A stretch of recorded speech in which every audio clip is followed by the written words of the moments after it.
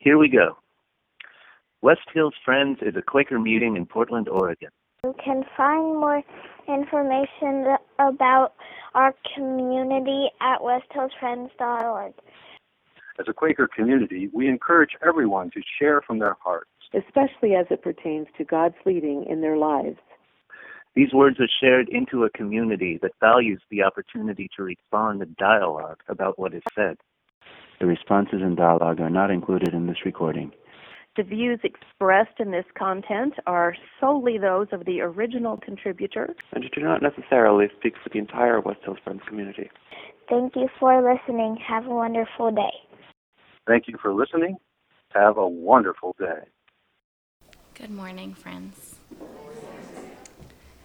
This morning's scripture reading is from Ecclesiastes 4:9 through 10. 2 are better than 1 because they have a good reward for their toil. For if they fall, one will lift up his fellow. But woe to him who is alone when he falls and has not another to lift him up. Again, if 2 lie together, we keep warm. But how can one keep warm alone? And though a man might prevail against one who is alone, 2 will withstand him. A threefold cord is not quickly broken. Recently, Mike asked me to share about my experience with care committees.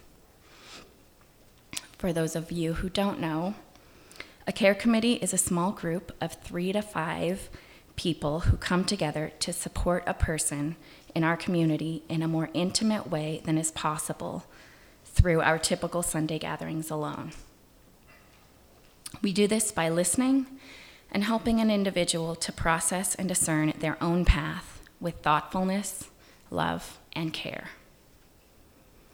A committee can be requested for any number of reasons: a new job, an illness, loss of a loved one, changes in relationship status or living conditions, need for parenting support, mental health, you name it. More specifically, name it to Mike if you want help forming your own care group. Today, I want to share a little more about my own vulnerability as I began a journey toward health and healing. I am not here to convince you of anything. I'm simply sharing my story. In the words of Parker J. Palmer, the human soul doesn't want to be advised or fixed or saved. It simply wants to be witnessed, to be seen, heard, and companioned exactly as it is. When we make that kind of deep bow to the soul of a suffering person, our respect reinforces the soul's healing resources, the only resources that can help the sufferer make it through. I have found this to be deeply true in my experience with care committees.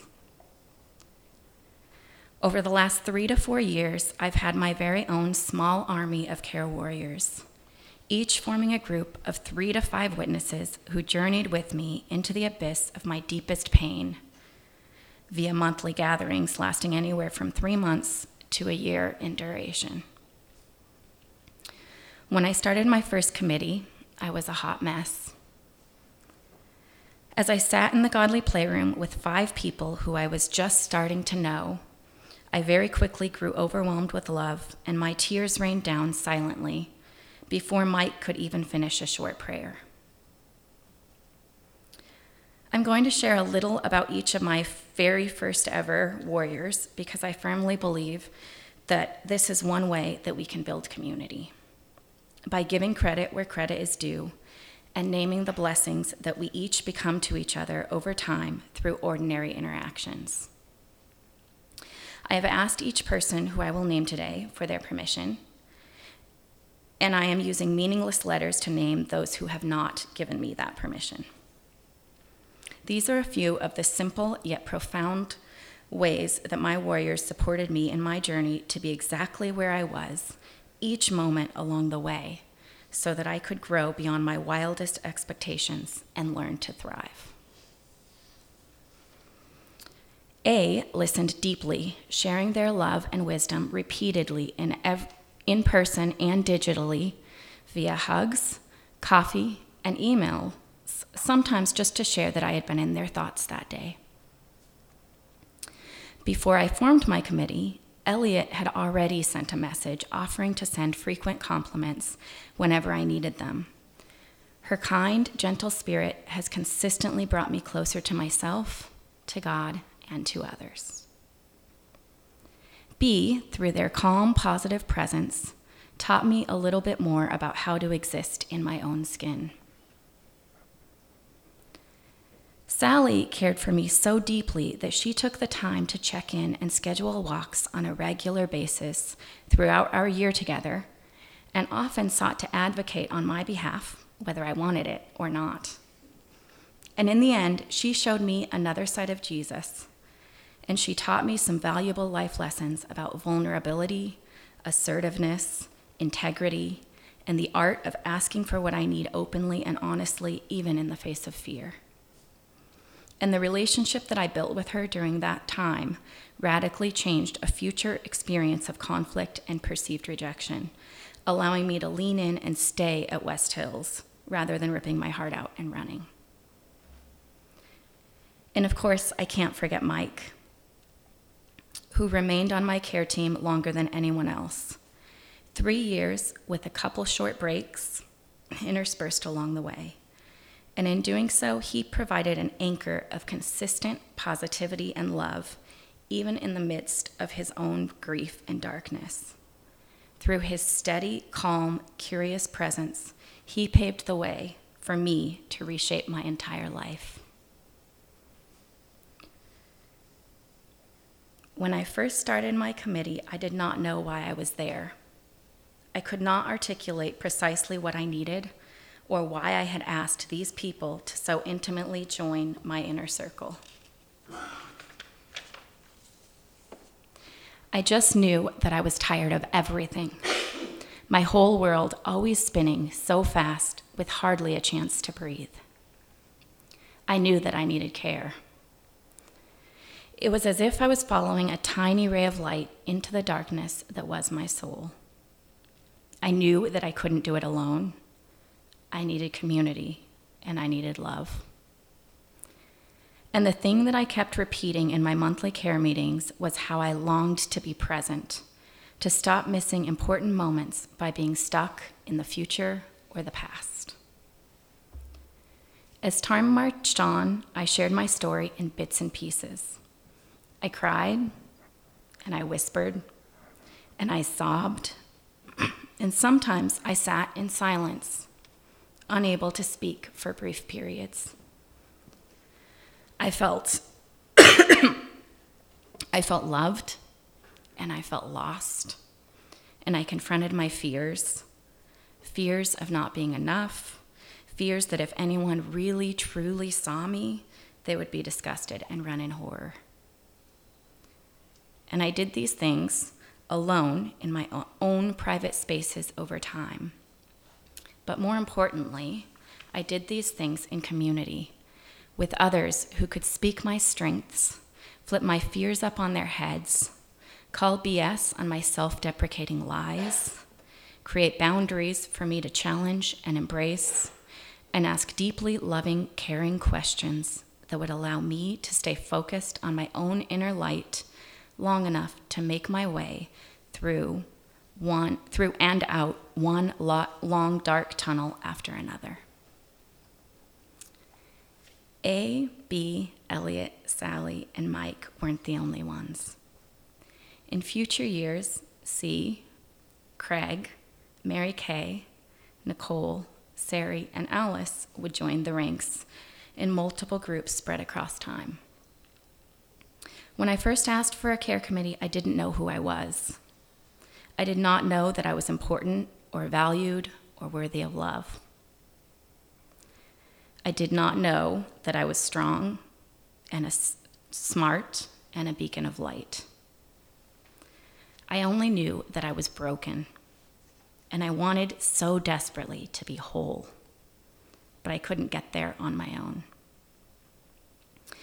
And so I began to form my small army of comrades and faithful Quaker soldiers, said ironically, of course, who would walk with me through my dark, no matter what form it embraced. And this is what they did. They walked with me as I explored family dynamics and learned how to set boundaries, both with and for family, as well as myself. They walked with me as I pursued improved health for my children and explored my own mental health nightmares. They were there when I was in a car accident that fractured my nose and injured my lower back. When my husband Ryan almost left West Hills for good, they were there. And they sustained me. And they were the reason why I stayed. Because they had laid the building blocks of my community, and I couldn't leave. They were there when I spent a year traveling to a remote and beautiful moose-filled magical place that soothed my soul. And they were there the next year when I traveled to another less magical town with a dark culture that left me overwhelmed with doubts of whether or not I could stay the full year to support the families, students, and coworkers I worked with who desperately needed the kind of love that I had been receiving and was now equipped to share. I would like to say that the credit all goes to them, but then I'd be forgetting an important lesson that they taught me. I was the one at the center, listening to my inner guide, following the light and running the show. I was the one who dared to be brave, taking one small step at a time towards authentic community and love. I was the one who chose to face my fears of rejection and pain by staring others in the face and telling them my truth when it would have been easier to stay silent and walk away. I kept going to meet these beautiful warriors time after time, trusting that the way forward would open up even when I had no clear idea what I needed or wanted from my troops. And eventually, my persistence won out. In April, I held my very last meeting, and it wasn't until that gathering that I finally understood why I had needed a care committee in the first place. This year at our annual West Hills All-Church Retreat, I came out during open worship as bi, gay, and poly. If you don't know what this means, please ask. I'd love to chat. For now, I will simply share that at its core, it is about my process of overturning the power of patriarchy that has left me feeling powerless and trapped throughout most of my life. And instead, pursuing deep, honest, open relationships that allow me to know myself and to know others in ways that I would never have allowed before. And this process has been a constant breath of fresh air in the midst of consistent hard work, deep reflection, and profoundly love-filled community building, starting in my very own home. As I worked to prepare this message, someone asked me to consider whether it was necessary for me to share this again in the context of this message. They wanted to know if this level of intimate sharing was important solely for my own benefit versus that of the community as a whole. And I have to say a resounding yes. Yes, because for me, it is about connection. And yes, because this right here, this is spirituality. This is how we build community. This is the way forward. This process of each and every one of us coming together with our complete, most authentic selves, perhaps in a small group at first, shyly, bearing our soul until our soul is no longer shy. This process in which I have taken the time behind closed doors to communicate with others and to reflect deeply before speaking my truth, truly seeking out my own awareness or my own answers about what I would share and why. And at the end of that process, standing here, expecting and trusting each and every one of you also to show up with your whole selves exactly as you are, exactly where you are, to listen to my story and sit with my words, to sit with yourself and whatever this brings up for you and listen to your own guide. Us, sitting in this room together with similarities and with difference, and still recognizing the value and the healing restorative power of these moments when we come together and actually see each other. To me, this is spirituality at its best. I won't always get it right, and neither will you. But we are still here, holding each other.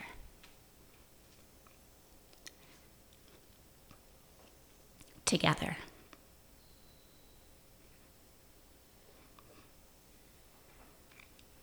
So thank you to the person who asked that question.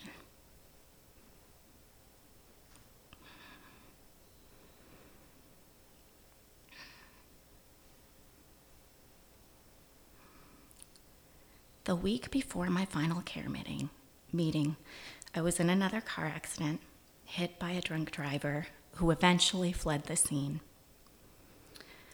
As I processed both of these major life events, coming out and getting pummeled by an intoxicated driver, I realized how strong and resilient and kind and compassionate and worthy of love I am.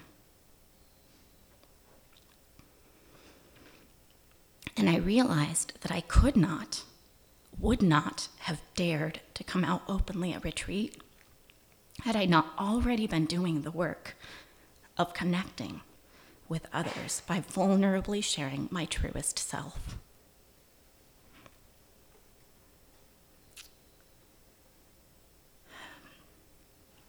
And I observed myself continuing to make connections and communicate with others, reaching out to see and share our deepest selves in new, wondrous, and scary ways, trusting myself to be who I was and trusting others to see my goodness and light, while also hoping they too might dare to join me on the vulnerability train. It's not always easy. There is still pain and fear and uncertainty and hardship. But I am learning how to embrace this journey with all of its tumultuous highs and lows. I am learning to exist, to be, to ask for what I need. I am learning how to take up space. And throughout this journey, one truth rises deeply within. I cannot get to the place I want to go until I am able to exist in this very moment, exactly where I am and exactly as I am. This is at the crux of my spirituality. And I cannot expect anyone else to join me on this journey without first extending this same grace to them along the way.